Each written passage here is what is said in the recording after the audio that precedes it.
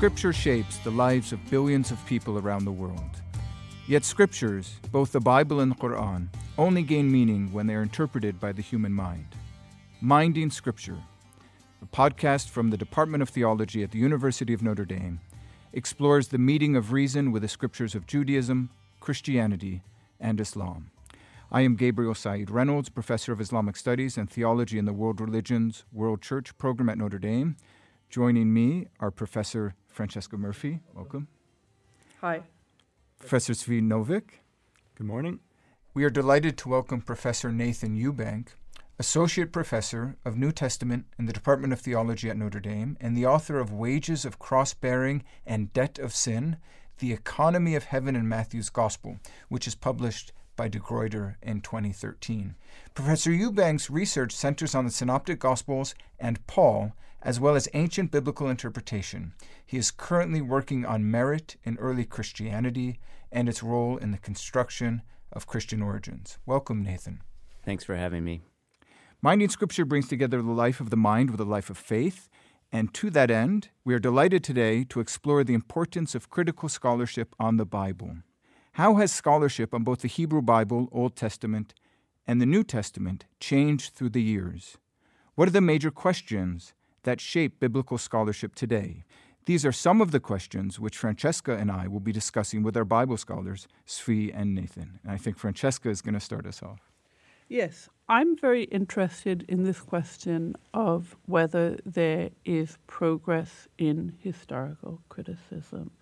And I'll tell you the background to my interest. As an undergraduate at Manchester in the 70s, I must have taken 6-7 courses in Old Testament and New Testament. And, for example, we studied the documentary hypothesis, and I colored it into Genesis. My Bible still has colored blocks showing JDP, and the same for New Testament criticism. I thought there were some things which we'd learned. I thought all of this was settled science. So then I go away and I do my PhD, which is in systematic theology. So I'm not hearing anything about historical criticism for maybe 5, 6, 7, 8 years. Then I come back, I start teaching, and I learn that things are changing. And all kinds of things that I thought were settled science were being questioned. And this sort of shocked me. And this has gone on over the years, and just recently in one of our seminars on scriptural reasoning, I mentioned that the idea of the resurrection of the body, or the afterlife, is late within Judaism. And Zvi said, well, not necessarily. And I thought, we have to discuss this question because, in the way I was taught it, there was a definite, there was an evolution of this idea where first you had a little bit of an idea of a soul, and then later you've got a slightly more firm, I know my Redeemer liveth in Job and so on. And so there's a definite evolution of the idea of the afterlife within Judaism in Hebrew Bible over 1,000 years. And the idea that this evolution could even be questioned, it shakes me to the core. And so I wanted to talk about that in this podcast.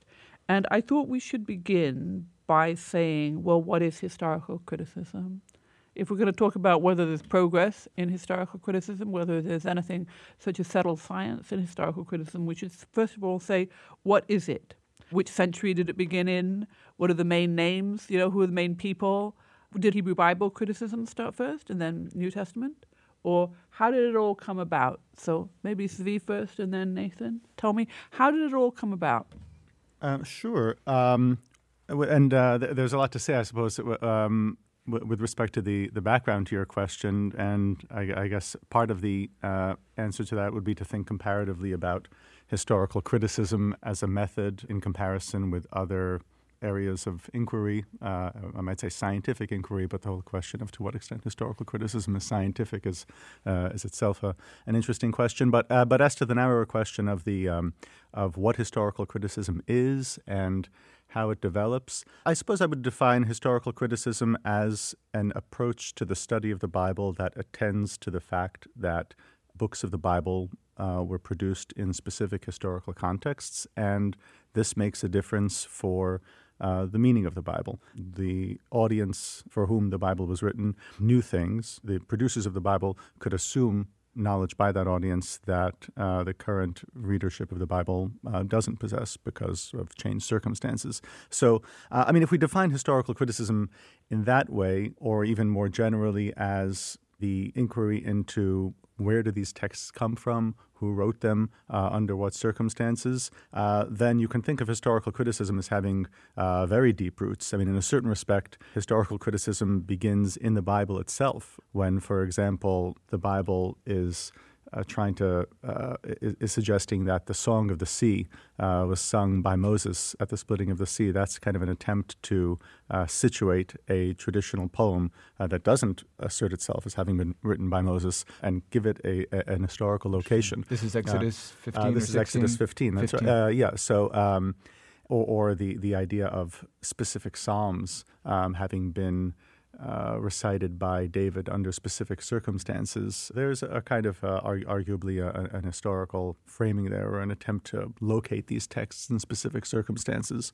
In the medieval period also, numerous medieval Jewish exegetes, for example, are attentive to the fact that there are kind of sort of references in the Bible that are unintelligible to us, but the Bible seems to assume that they would have been understood by their audience. So, for example, Aaron, the high priest, it says that his son marries from the daughters of this man named Putiel, someone whom we have no idea. The Bible makes no reference to this person otherwise. But the fact that the Bible bothers to mention it suggests that the audience of this text was aware of this person and he had some kind of reputation. And so medieval commentators will note, well, he must have been some famous person in his day and we don't know about him. And that in itself, there is an historian's attitude over there. And you find those sorts of observations kind of throughout medieval Jewish exegesis. Can I interrupt just to ask, does this mean you're locating the roots of historical critical scholarship within the tradition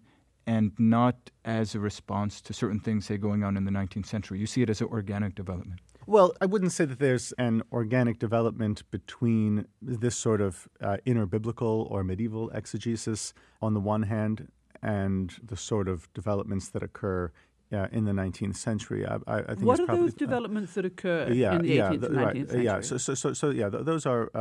Those are I think are somewhat different. But on the other hand, it's helpful to realize, to appreciate the continuity. But in the 19th century, well, really even before the 19th century, Spinoza is a very, very important figure here already in the 17th century. And he was Jewish, wasn't he? Spinoza is Jewish, though with a very interesting background. His family is a Marrano family.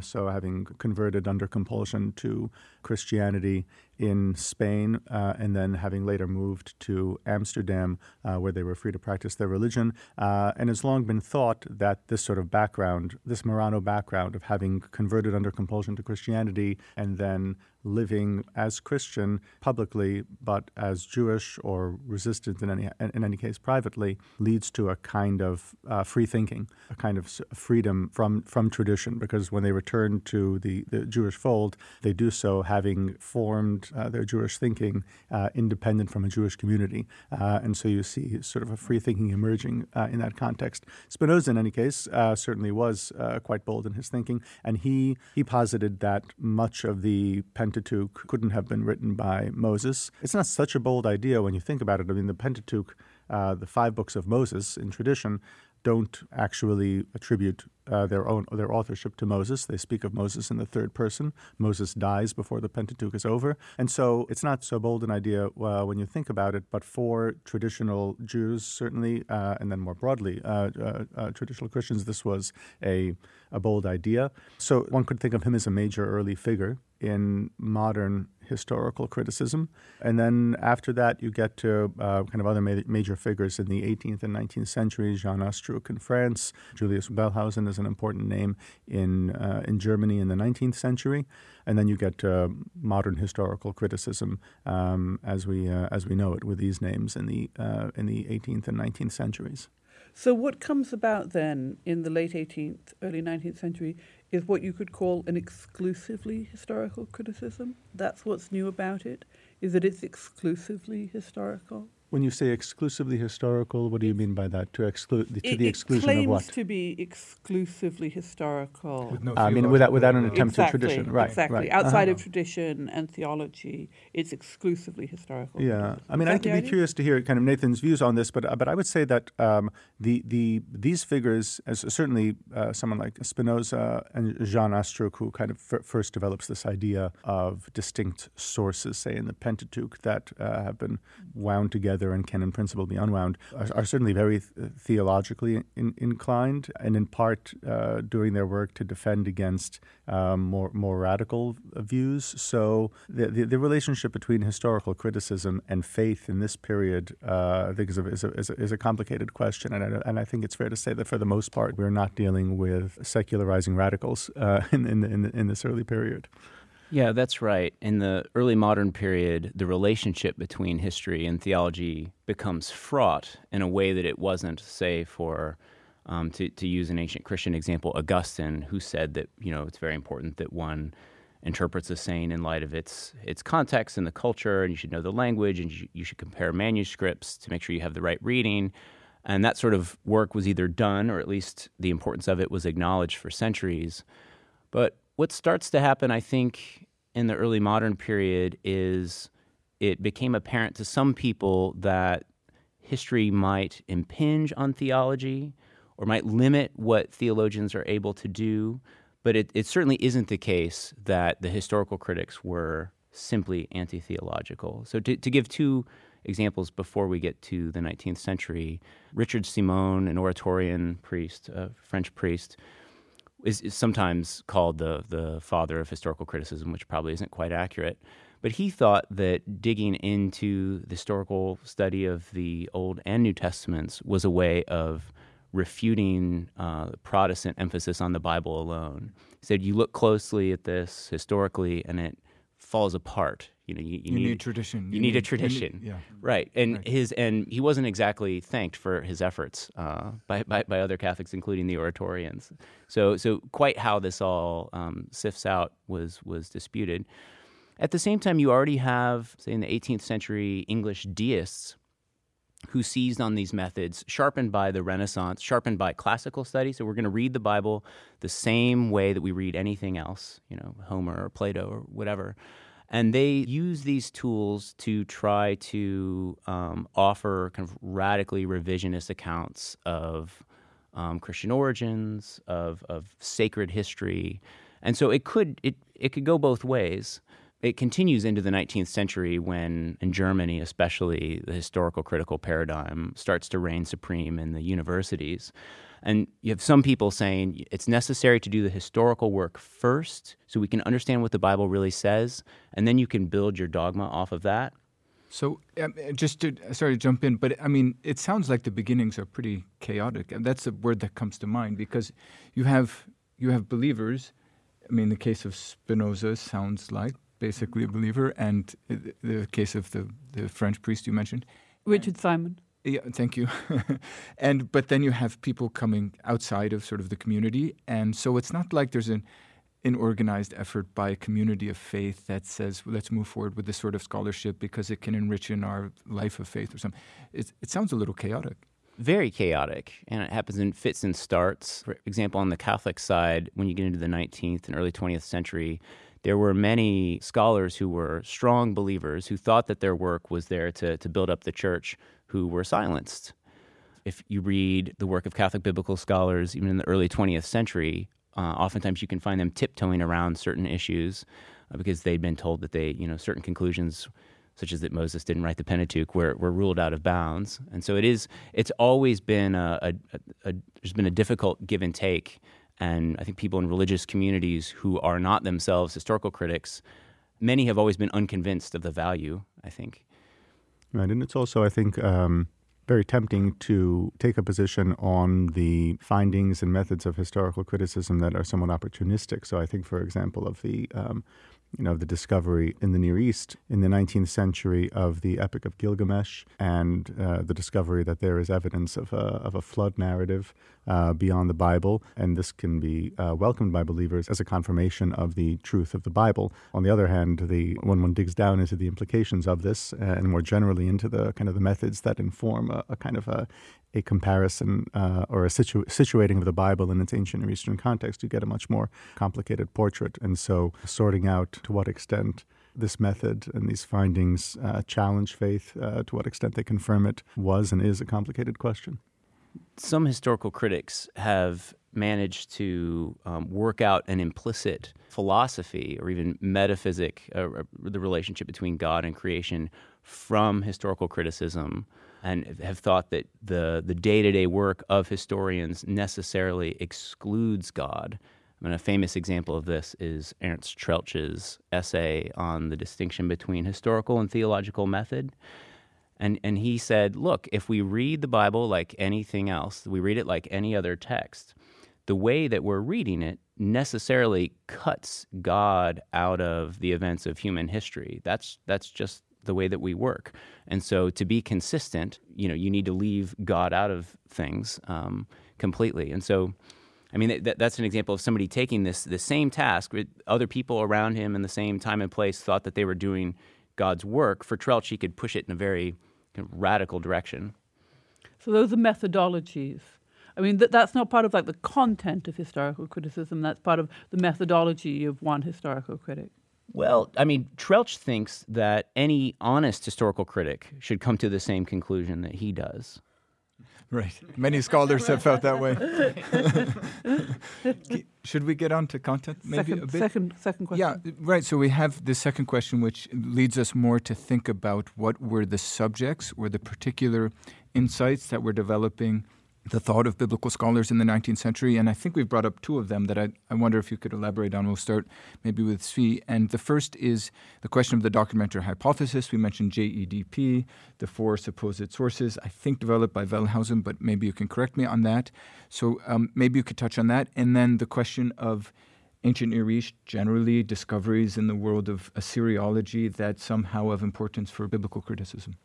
Yes, so as far as the documentary hypothesis is concerned, so this is a hypothesis that's specifically about the Pentateuch. So it's not about the Bible generally, but about the 5 books of Moses. And Wellhausen kind of formulates a hypothesis, a particular view of the development of the Pentateuch that becomes, to some extent, canonical for a number of decades afterward. But he is doing more of a synthetic work, synthesizing work on sources of the Pentateuch that had already begun more than 100 years before his key work was published in the second half of the 19th century. But basically, as this hypothesis emerges, the claim is that there are distinct tellings of the early history of Israel from the creation of the world to the death of Moses, and there are different groups of Israelites telling the story in somewhat different ways. And then you have the work of a redactor or an editor who's bringing together these sources, or perhaps multiple editors at different points. One brings together a couple of sources, then another one adds another source to produce what we know of as the Pentateuch. And then in its classical form for Wellhausen, we have these 4 sources, J, E, D, and P, the Yahwist source, J, and E, this Elohist source, that are distinguishable on the basis of the names that they use for God, right? And so this is thought to be a major kind of clue to unlocking the Pentateuch. Why does the Pentateuch use different names for God? Sometimes it refers to God by a generic Elohim, God, and sometimes it uses the proper name of God, the Tetragrammaton, which scholars hypothesize is pronounced Yahweh, and so goes by J, pronounced in German Yah. And then there's a distinct source behind Deuteronomy. And then there are priestly authors who are producing this 4th strand. And so this is this hypothesis in its classical form. It also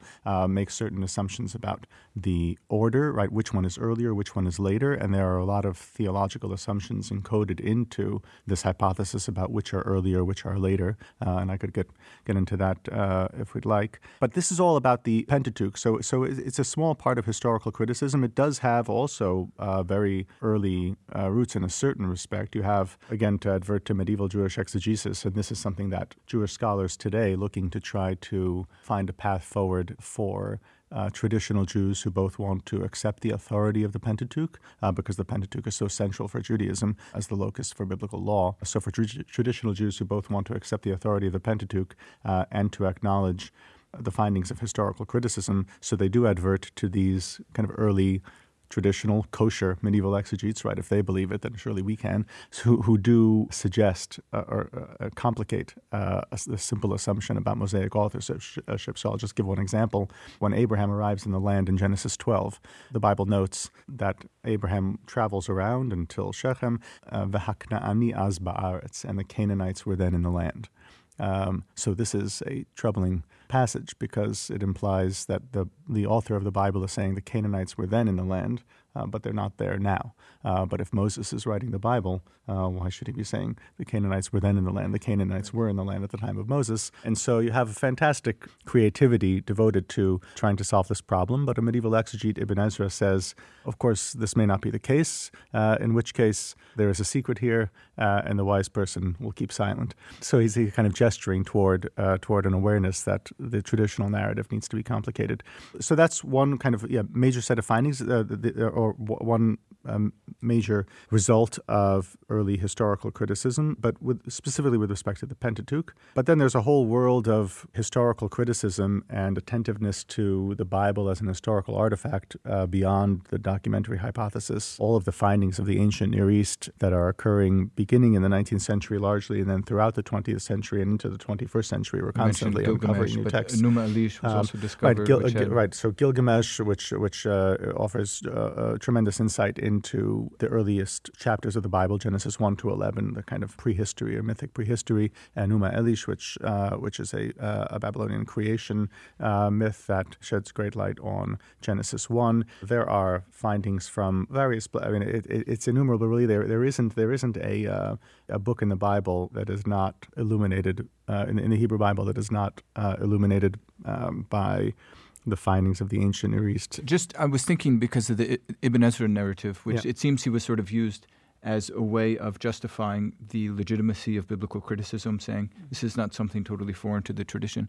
But I just want to ask then generally about, so what was the social context as scholars were advancing these ideas? Was there a resistance among other scholars from a religious perspective? Were they labeling this as somehow heretical, blasphemous, fundamentally problematic? Maybe, Nathan, you could comment on this too for New Testament scholarship otherwise. I mean, was this like a vivid, intense, polemical debate? Sure. Well, within the Jewish context, I'd say, most of this work is occurring, as Nathan had mentioned, kind of in a university context, and in its early stages in the 19th century, Jews are not involved in this to any significant degree, but they are consumers of it, and there is very strong traditionalist opposition, and it's grounded in part in tradition and the commitments of faith. It's also grounded in part in recognition that I think modern scholarship has come to also, that many of the assumptions of historical criticism in the 19th century, really, and beyond, they came with their own assumptions, right? There is a kind of a hope for objectivity, historical objectivity in approaching these questions, but scholars are people too, and they come with their own theological assumptions. Historical scholarship in the 19th century, many of those assumptions are anti-Semitic assumptions formed by traditional understandings of the New Testament and its reception. So, for example, to get back to Wellhausen, his view was that the last of these four documents that came together to produce the Pentateuch was the priestly source.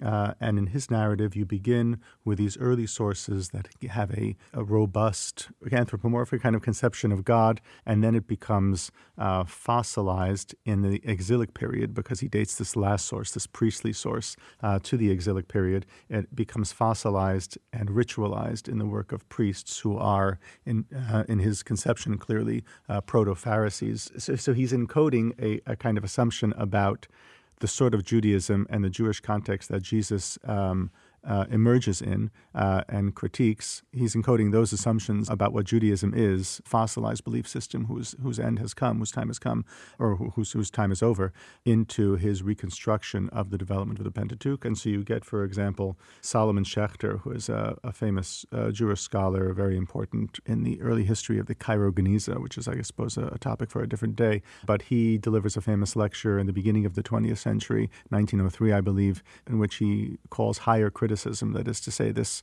method's biblical criticism that looked to the origins of the text. Higher criticism, he says, is simply higher anti-Semitism.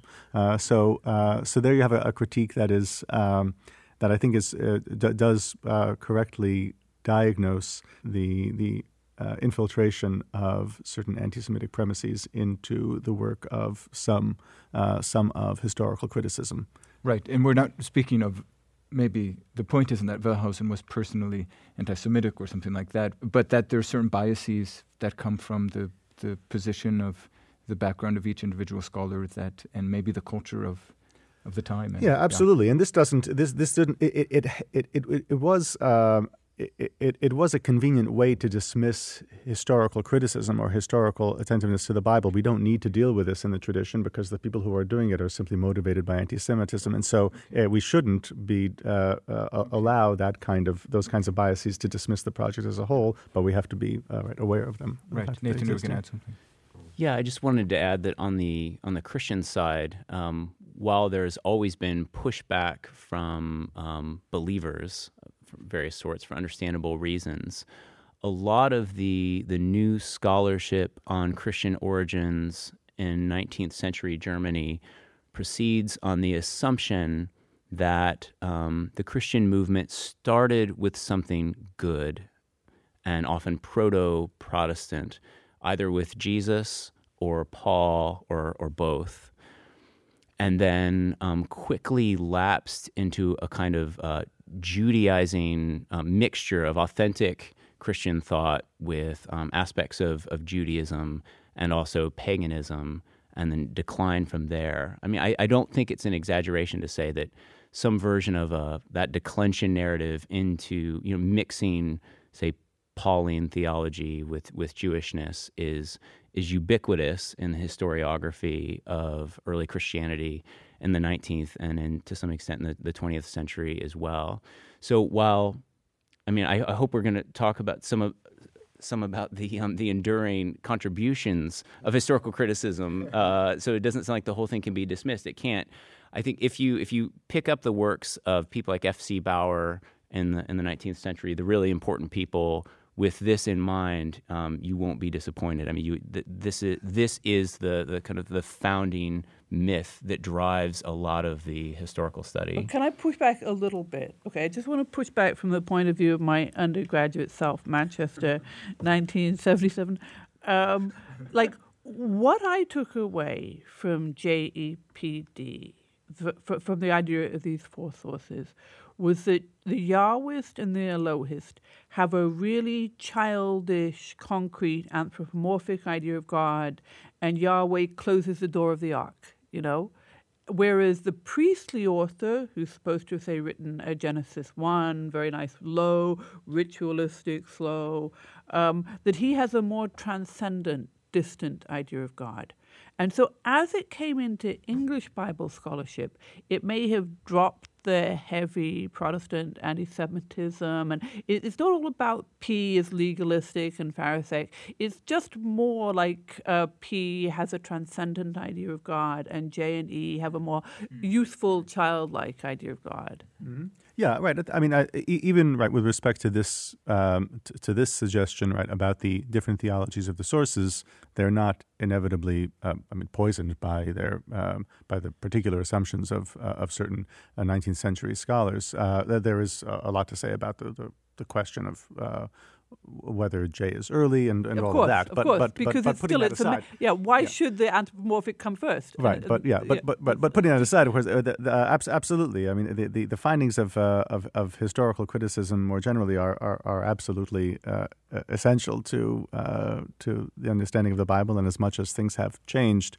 there are enduring contributions, and it's a robust field. So we're going to return to these enduring contributions. I think now is a good time to take a break. We're going to move up to the 20th century and maybe even get to the 21st century, which would be great. Now is a good time for you, friends, to think about rating Minding Scripture. You have stars there. I suggest you put down 5, and we'll be back in a moment.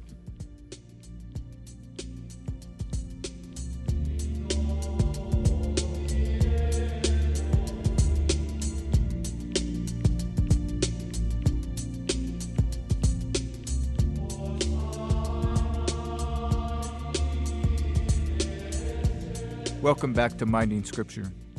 So, Zvi, I just want to follow up. We were speaking about the enduring contribution of biblical criticism and making the point that it's not all bad. There is good there. So just in that regard, what about the two specific ideas we were addressing, contributions of biblical criticism, the first being documentary hypothesis, 4 sources for the Pentateuch, the second being connection to ancient Near East, the contributions of Assyriology. Did these endure, these two ideas? Did they still shape biblical scholarship?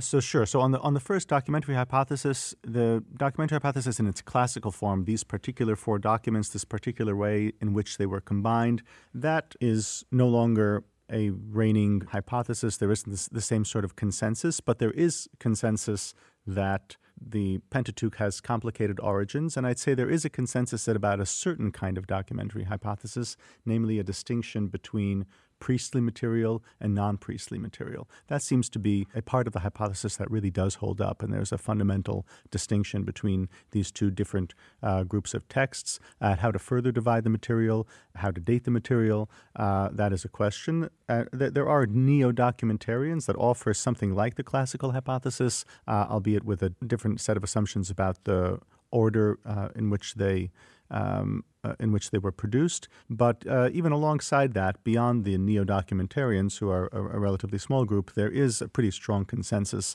I would say, about this insight, a distinction between priestly and non-priestly. As for the ancient Near East, I think the importance of the ancient Near East for understanding the Bible has only increased as new texts have been uncovered after the original discoveries in Iraq. There are many other discoveries at other sites. At Ugarit, for example, right along the Mediterranean, is a tremendously important site for understanding the Bible and the theological questions about the relationship between Yahweh and Baal. Right. The contributions of the ancient Near East are enduring, and there is no question that one can't understand the Hebrew Bible without a thorough grounding in ancient Near Eastern texts, cultures, languages. Right. Thank you. What about the New Testament, Nathan? It's well known that the Life of Jesus movement keeps running into the sand and then starting up again. Right now, we're on about the 4th quest for the historical Jesus. Every time they have one, they give up, and then they start again, and they give up, and they start again. Do we know more about the historical Jesus now than we did in the 18th century? Do we know more about the composition of the Synoptics and John? Do we know more about the Pauline corpus? When I was an undergraduate, we were taught pretty much the old-fashioned, the old Paul, the old look on Paul, where he'd been a terrible, miserable Pharisee and he was struggling to redeem himself, and then he saw the light and he threw away all that Pharisaic garbage. And then, when I returned to teaching biblical studies 10 years later, there was the new look on Paul, and Pharisaism was good. And so, are we actually making any progress in this field? Can we date the Gospels? Yeah, it's a good question. I think one place where we clearly have made progress in the study of Jesus in the Gospels is in taking seriously the Gospels themselves as literature, what kind of literature they are, what kind of historical information we can mine from them, and what their relationship is to each other. So we take it for granted now that, say, between Matthew, Mark, and Luke, the so-called synoptic Gospels, there is extensive verbatim agreement in Greek between them. And rather than trying to harmonize the 4 Gospels into one great meta story, we put them side by side in columns, and you can see that people disagree on who's reading whom, but that they are reading each other, and that there's a lot that we can work out about the individual concerns of the different authors. That's usually called source criticism leading to redaction criticism.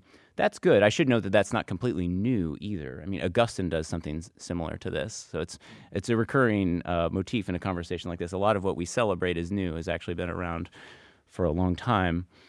We've come to an increased appreciation, especially toward the end of the 19th century, starting, I think, especially with Vrede and his famous book on the Messianic secret. Vrede asks the question, why is Jesus in Mark's gospel telling everybody to shut up all the time? The demons, people he heals, why doesn't he want anybody to talk? I don't know anybody who thinks that Vrede answered that question correctly, but what he did that was really important for the study of Jesus in the Gospels is he said, I don't want to just take the Gospels at face value. I want to know, what did this mean for Mark, for the author, in his historical setting? So scholars have started to look at all four Gospels as windows into the world of their composition, which makes them then a resource for understanding later first-century Christianity, and then also refines our sense of what we're able to know about Jesus from the Gospels. If you read 19th century, you could call it historical Jesus scholarship, a lot of it assumes that we can figure out, Jesus's inner psychological progression from one passage to another. Jesus went up on a mountain because something made him sad in the previous passage, and we have an increased sense that the Gospels are not like modern biographies giving us that kind of psychological development. So that's a real advance. I think we have a better sense of the genre of the Gospels and their relationship with each other. With Paul, it's a little bit more difficult. I think, there's a famous saying often misattributed to Albert Schweitzer that when one looks at the history of historical Jesus studies, it's like a person looking down a well and seeing his own reflection. So you're describing something else, but you're actually describing yourself. It's actually said by George Terrell, a Catholic. Modernist. Yeah, a modernist, yeah. I think that that's even more true with Pauline studies. A lot of New Testament scholars clearly have more of a vested interest in getting Paul right than they do with getting Jesus right, which seems strange. But I think it's true. So we have come to, as you said, Francesca, to an increased sense of Paul's Jewishness, that defining Paul as the pure antithesis of what is Jewish, that I think that is a real advance. Something analogous has happened with the study of Jesus. But it's important to point out, as we're assessing gains and losses or credits and debts, that that's partly just a correction of a problem that was created by historical critics themselves. Yeah. So historical critics set up Jesus and Paul as a radical antithesis to Judaism, and then, a century later realized they were wrong and congratulate themselves for doing it. Maybe there's been some overcorrection. I don't know if we want to jump into current debates, but have we made emphasized too much the enduring, continuing Jewishness of the early that's reflected in the lives of Paul and Jesus? I feel less confidence in pronouncing on that because we don't have enough distance to talk about it in the same way that we're talking about some of these 19th century developments, because this is still very much in New Testament studies a live debate. If you look at Jesus, Paul, or the study of individual Gospels, for example, like Matthew, many scholars would like to say that Matthew is completely within the world of Judaism. Other people would want to say that we see Matthew and the other Gospels moving outside into kind of a different phenomenon. So we don't agree on this. So some scholars would argue that there's an overcorrection. Yeah, I don't think so myself. What do we know about the historical Bible today that we would not have known if historical criticism had never been invented? About 20 years ago, a guy called Niall Ferguson developed this hypothetical history. It was a big thing.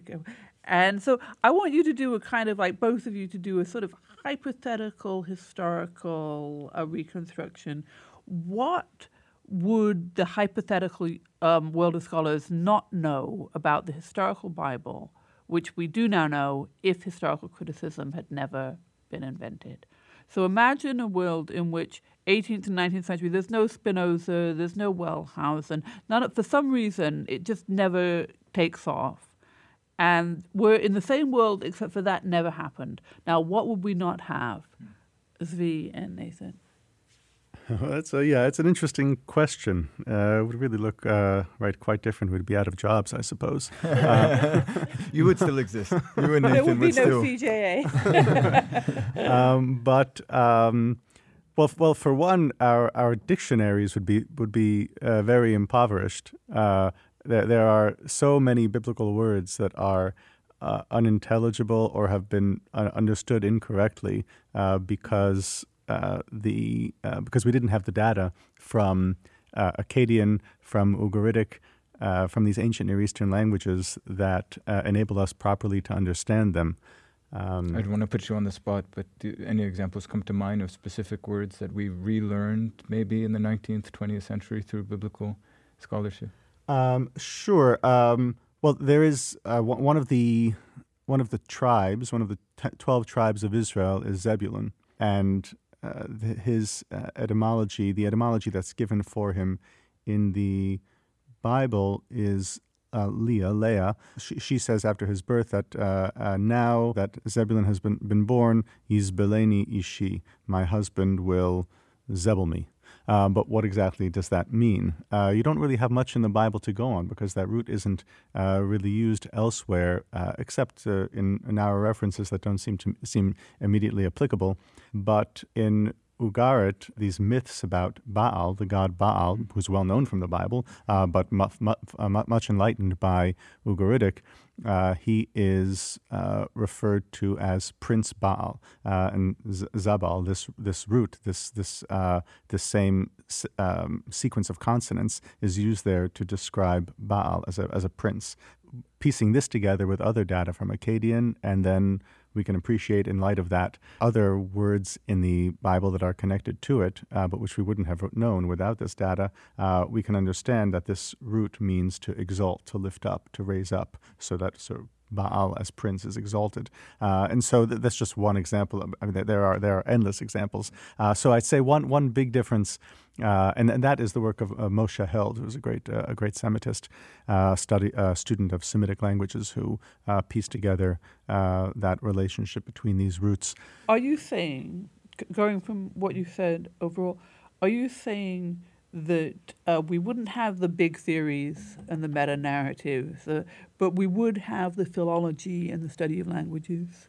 No. My point is that beyond the big theories that we've been speaking about, how the Pentateuch came about, what is an awareness that this flood narrative that's in the Bible is not just the Bible's, but it's the Bible's take on a more general mythic motif, or that the account of Eden is again the Bible's take on a set of possibilities for narrating the early history of human beings that we find elsewhere in the ancient Near East. Beyond those very fundamental questions, the very meaning of words, many words, would not be possible without the contributions of historical criticism. So I'm looking at that as one enduring contribution of historical criticism, and in a world without historical criticism, we'd be fumbling about in the dark when it comes to a lot of words in the Bible. So simply at the purely etymological level, the kind of dictionary that we can produce, a modern dictionary of biblical Hebrew will make reference to the words in Akkadian or Ugaritic, many times in any page.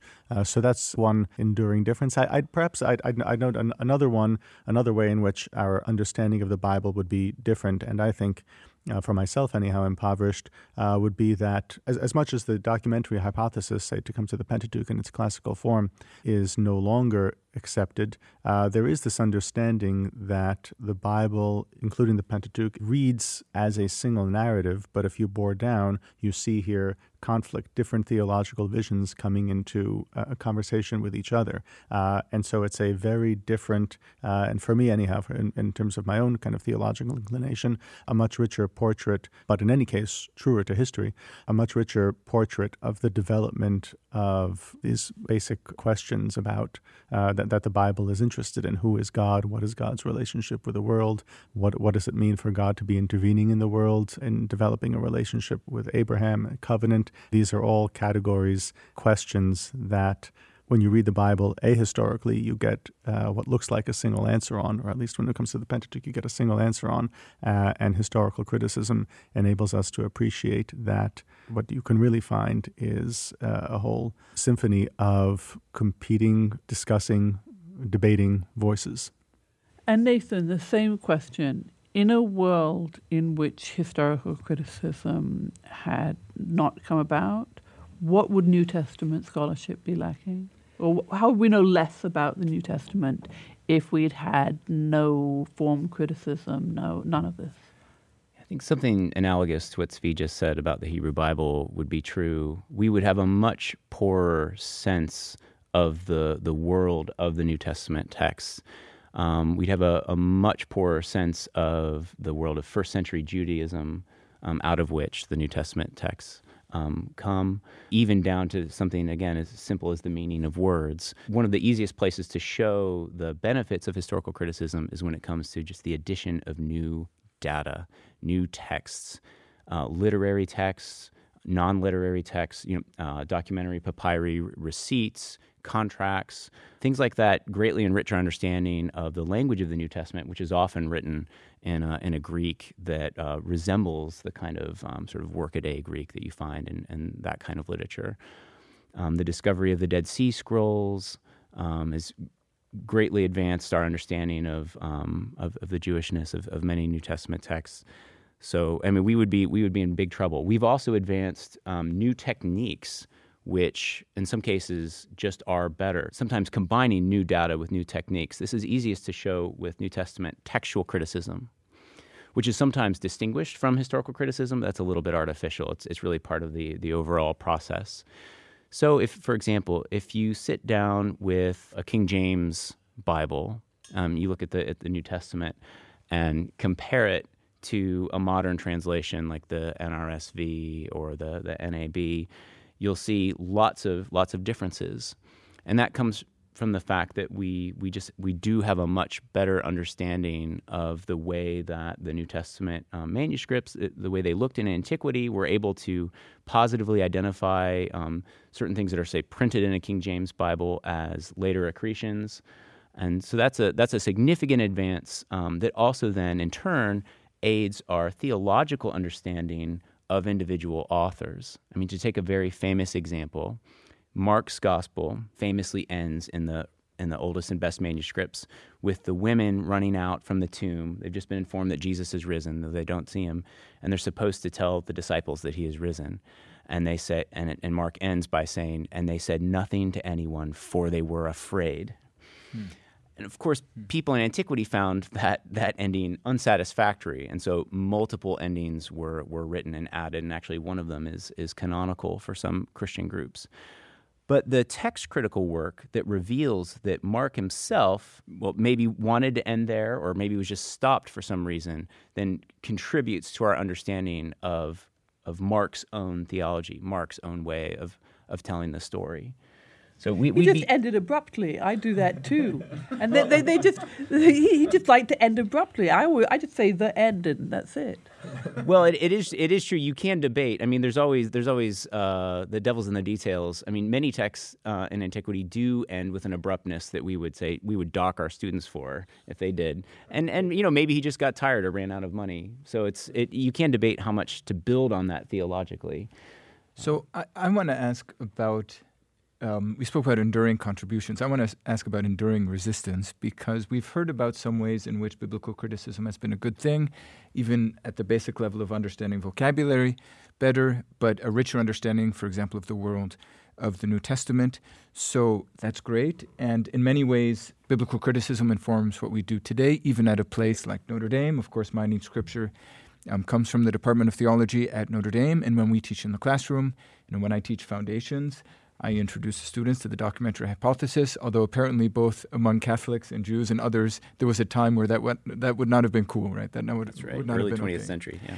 So, but now, at Notre Dame, which, we don't only play football, but we also teach theology in the Catholic tradition, that's expected, right? If you said Moses is the author of the Pentateuch, you wouldn't be taken seriously on a scholarly level, I think. But there must still be resistance. And I was thinking, you were speaking about boring down deeper to detect the granular aspects of the biblical text suite. And then, Nathan, you spoke about later accretions in Mark. And I just wondered, there's some people who say that more granular view, or that more maybe precise but critical view of Mark, that doesn't actually get us closer to truth. Where does resistance come from in biblical scholarship? Just to clarify, resistance in biblical scholarship, you mean traditional resistance to biblical scholarship, or is that... I'm guessing that today there are academic scholars who, for philosophical reasons, object to the usefulness of biblical scholarship in getting closer to truth, and there are perhaps people within believing communities who have more confessional objections. So, is that right? Or? Yeah, okay, well, I'd say within scholarship, within the field of biblical scholarship, say the sorts of people who will end up at the annual gathering of the Society of Biblical Literature. Historical criticism as an enterprise is taken for granted, and there is no opposition to that, and I think for good reason. But there was relatively recently, we had on an earlier podcast, Robert Alter, who just produced a translation of the entire Hebrew Bible. There was a reaction, say, among scholars who were this is in the 70s and 80s, scholars coming from the field of literature who felt that historical criticism, source criticism in particular, had a kind of a tin ear for the literary quality of the Bible, and some of the judgments that source critics were making, the criteria that they were using, failed to account for the quality of the Bible as literature. Right. Maybe this is saying the same thing, but if you keep breaking it apart into smaller original pieces, you just get fragments, right? Right, and there is one school of Pentateuchal source criticism that uses that terminology of fragments and thinks of the Bible as kind of an agglomeration of fragments, and that can pose a challenge for theology, though to some extent it puts theology or the theological enterprise of making sense of biblical teaching on a different footing. It doesn't preclude it, but it compels one to ask, what are the theologies of these different voices? What is the theology of the editor who is or the redactor who is combining them? But then also, of course, whatever the findings of historical criticism, the fact is that for traditional communities, Jews, Christians, the Bible, whatever its origins, does eventually emerge in the form that we know it, or roughly the form that we know it, and then it's canonical, and it's the foundation for Jewish self-understanding, for Christian self-understanding ever after.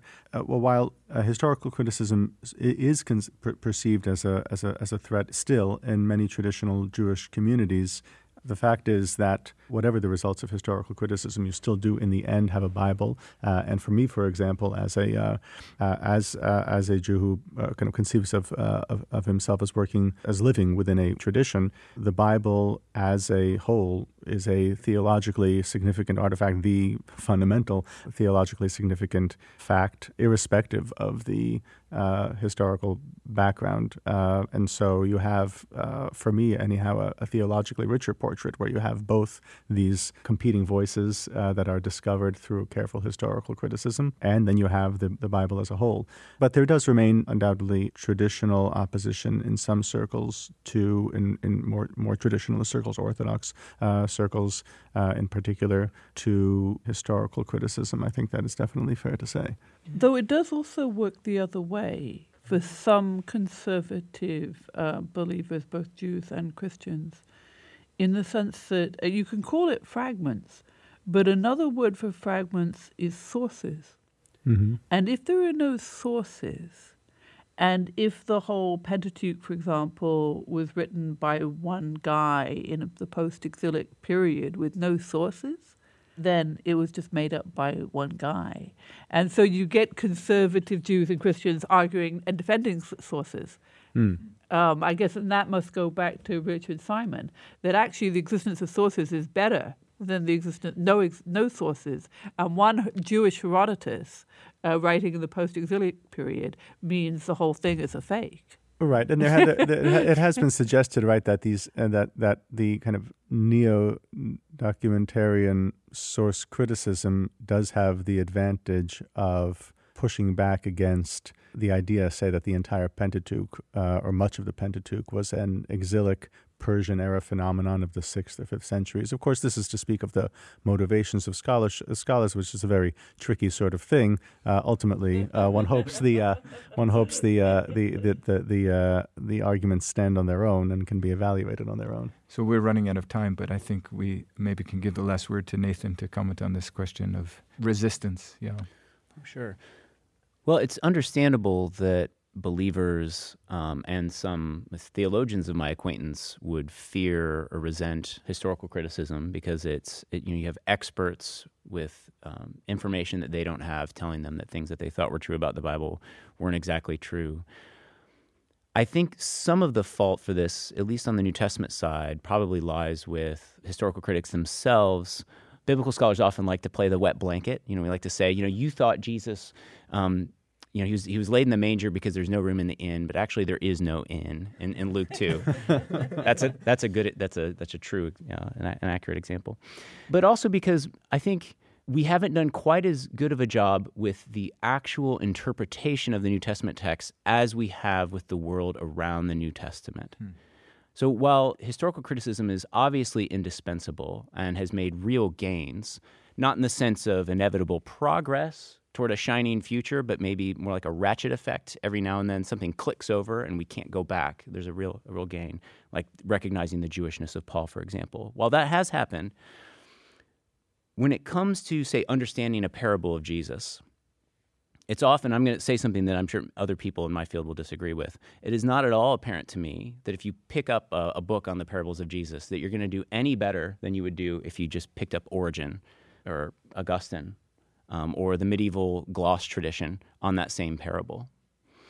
It's unfortunate that there are still some theologians who would like to get rid of this whole enterprise. I think it's obviously indispensable, even for just understanding the simple meanings of words. I do understand why some people question exactly what the payoff is, and I think that the onus is on historical critics to do better. Thank you.